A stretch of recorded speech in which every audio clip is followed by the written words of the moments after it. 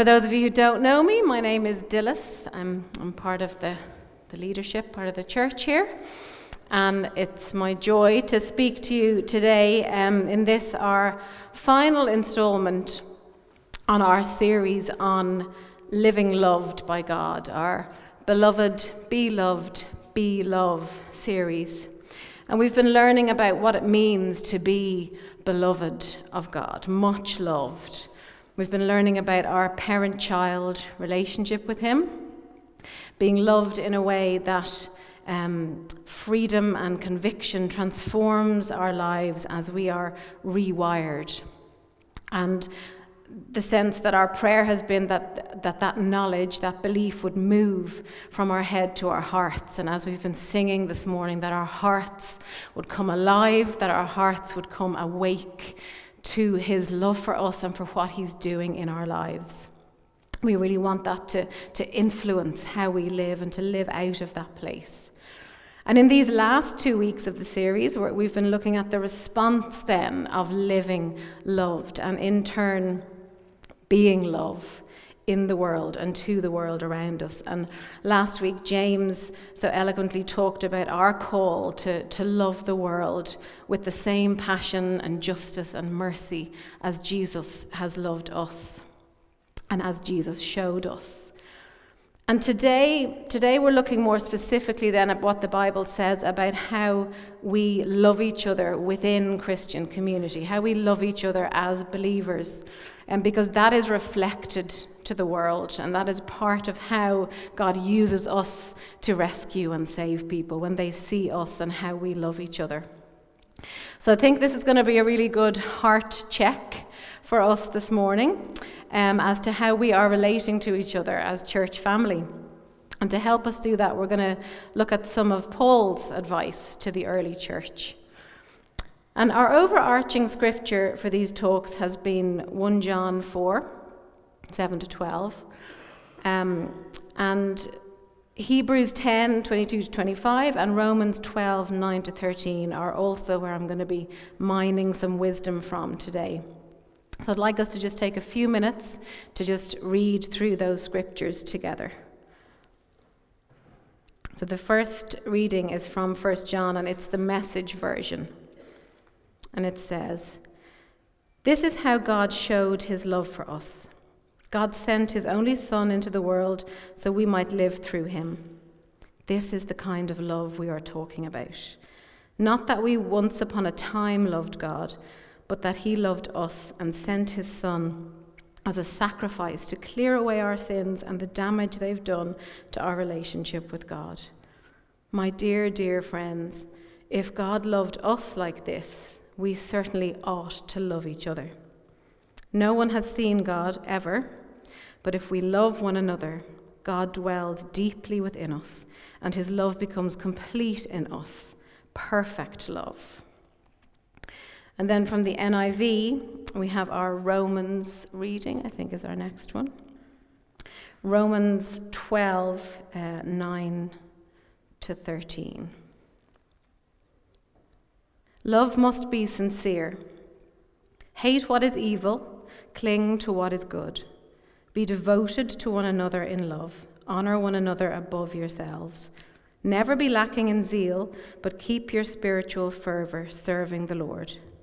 Be joyful in hope, patient in affliction, and faithful in prayer. Share with the Lord's people who are in need, and practice hospitality."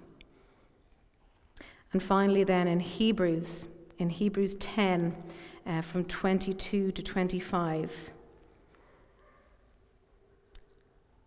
it says, "Let us draw near to God with a sincere heart and with the full assurance that faith brings, having our hearts sprinkled to cleanse us from a guilty conscience and having our bodies washed with pure water. Let us hold unswervingly to the hope we profess, for He who promised is faithful. And let us consider how we may spur one another on towards love and good deeds, not giving up meeting together, as some are in the habit of doing, but encouraging one another." So that's our text and our scriptures that we're going to be kind of looking at and speaking out of today. And in the Romans 12 passage, we see in verse 9 that it stated two truths about genuine love. It is sincere, and it actively chooses between evil and good. Genuine love is sincere, and it clings to good. And this is the love that God offers us. It never varies, and it contains no pretense. I'm a fan of Brennan Manning's writings. I've read a couple of his books, and one of my favorite quotes of his, is this: "My deepest awareness of myself is that I am deeply loved by Jesus Christ, and I have done nothing to earn it or to deserve it." That is living loved. It's a deep awareness of God that brings about peace, repentance, and surrender to our Abba Father. And in 1 John it says, if God loved us like this, we certainly ought to love each other. Our love for each other then also comes from this deep awareness of his love for us. This is agape love. It's a love that transcends and persists regardless of all circumstances. It's a love that is costly, and it has little regard for self, and it seeks the best for others. That is the kind of love that God offers us. And, it can kind of sound unobtainable, right? I kind of read all that and I go, oh. But you know what? It is, without the work of the Holy Spirit within us. This is a holy love, and it is a fruit of the Holy Spirit that indwells us. That's how we get to love like this. And I think in the two pieces of scripture that we read, we begin to see a picture of how we're meant to put this love into practice as church family. Because as we've been learning, we are all God's precious children, which actually makes us all brothers and sisters. Hey, we're all siblings. This is fun. That's how we should be relating to each other. It's that bond of family. And verse 10 in the Romans passage says we should be devoted to one another in brotherly love.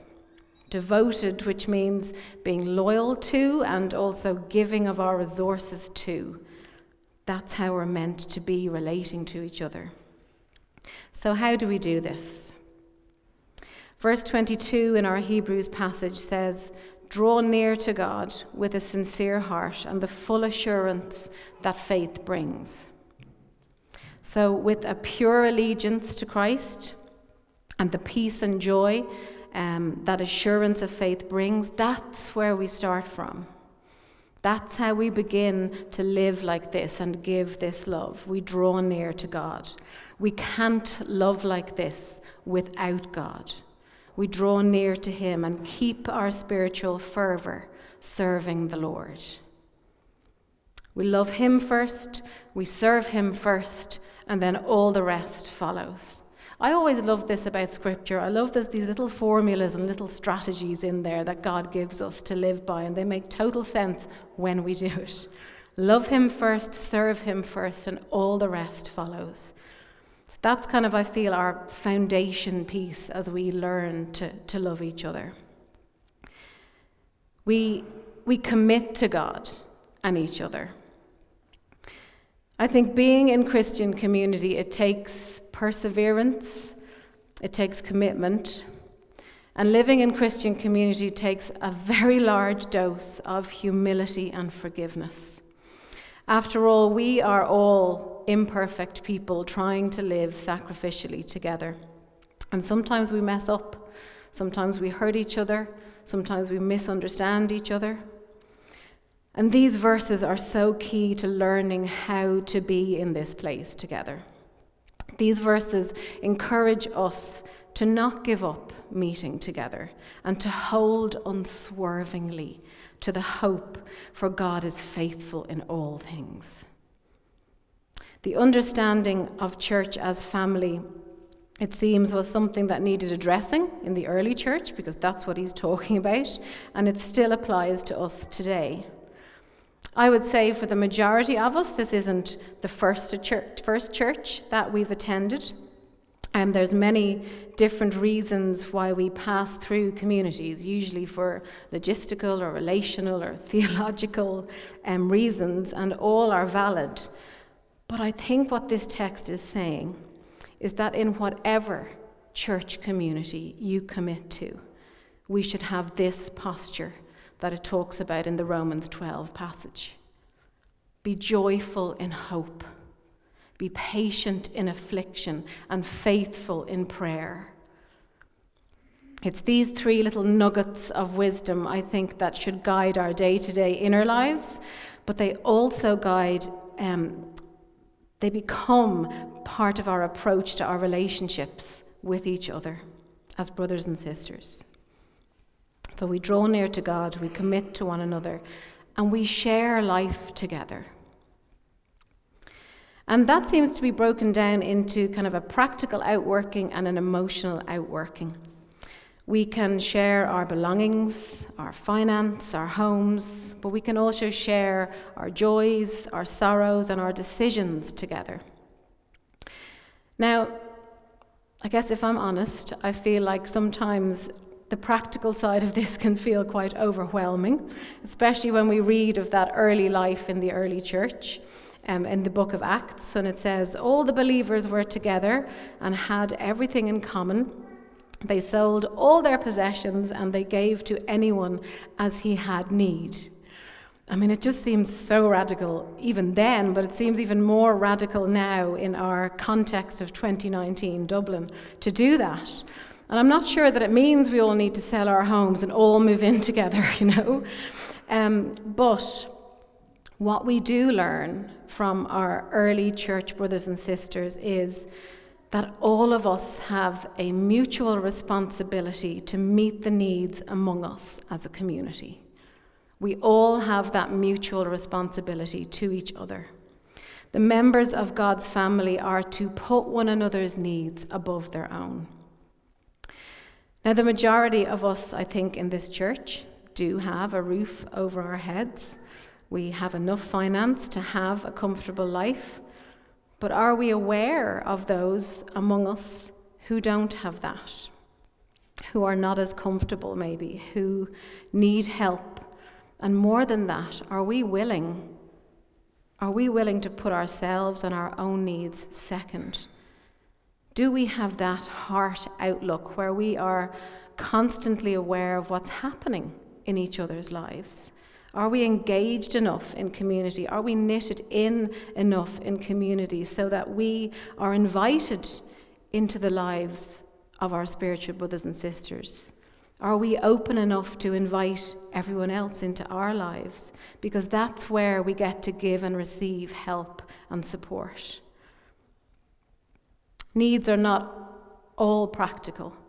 We also need to provide emotional and spiritual support to each other. We need to give of our time to each other. We need to, when one of us is mourning, we all mourn. When one of us is celebrating, we all rejoice. When one of us is lonely, we become companions to each other. When one struggles with sin, we speak truth and encourage repentance. And in all things, we lift each other up in prayer. Myself and Rob, I think, have had the privilege to be on the giving and receiving sides of church family. We have had people financially support us when Rob was in college, and after I had Ethan and I wasn't back at work. There are wonderful people in this church community who look after our kids. 3 years ago, I was in bed for 4 weeks with the flu.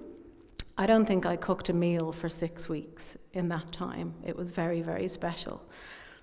And over the last few years, we've been able to share our home with family and friends from this community who've needed a place to stay short term. And we've had the privilege to walk alongside many of you in different phases of your lives, happy and sad. And I know that many of you will have had similar experiences. And yes, it is costly. It is costly to put others before ourselves. And it pushes us out of our comfort zone, especially as we are called to love all people even people we don't like or people we don't agree with or see eye to eye with. But remember, none of us do it on our own. None of us do it in our own strength. It is the Holy Spirit that fills us with that spiritual fervor to be able to love each other, so we may serve the Lord through serving each other. So I guess what I'm saying is learn to listen to that Spirit. However you do that, next time you get that sense that you should pick up the phone and call somebody, or you should invite somebody into your home, or somebody's on your mind, contact that person. Cook a meal, pray for them. And I guess what I'm encouraging is don't hesitate. Don't overthink it too much. Pick up the phone, make the call, reach out. And so just to recap on how we might begin to or move deeper into a life of loving each other well. We should draw near to God, be assured of our beloved place in his heart. We commit to him and to each other. We choose to be devoted. We choose to persevere with each other. And we share life together, whatever that looks like in our 2019 context in Rathmines and within our city. And in a few moments, we're going to share communion together. And this is just such a beautiful reminder of God's commitment to us, his love for us, his encouragement to us that we should meet together, that we should remember him and what he's done for us, and that we can be together in his presence as his children. Let's pray.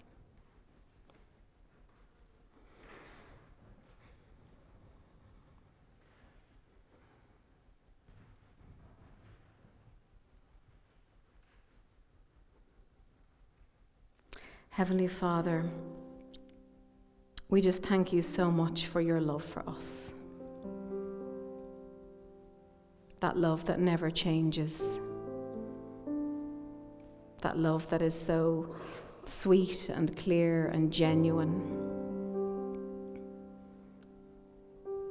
Father, I pray for each one of us here today that your love would move in our lives, Father, that there would be a shift of knowing in our heads that you love us, God. There would be a shift to our hearts to really experiencing what it means to be your child. Father, I pray that you would help us as church family to really be that to each other, God. To be joyful in hope, to be patient in affliction, and to faithfully hold each other up in prayer, God. Father, I pray over this congregation and over this community, God, that you would show us what it means to be devoted to each other, God. Father, as we've sung this morning, we want more of you, and we want more of you to be more to each other, God. So, Father, by your Holy Spirit, would you fill us for that, God? Would you fill us afresh today, Lord? Father, we want to be a light in this community. May people know Holy Trinity by the way we treat each other first, God, as well as reaching out. May this love overflow out of here into this city, Father, because we believe that we can be transformed in you and bring that transformation beyond these walls. So I just pray now, God, that you come and be with us as we break bread together, as we remember your broken body and your blood poured out for us, God, that changed everything. Thank you, Jesus, for what you've done.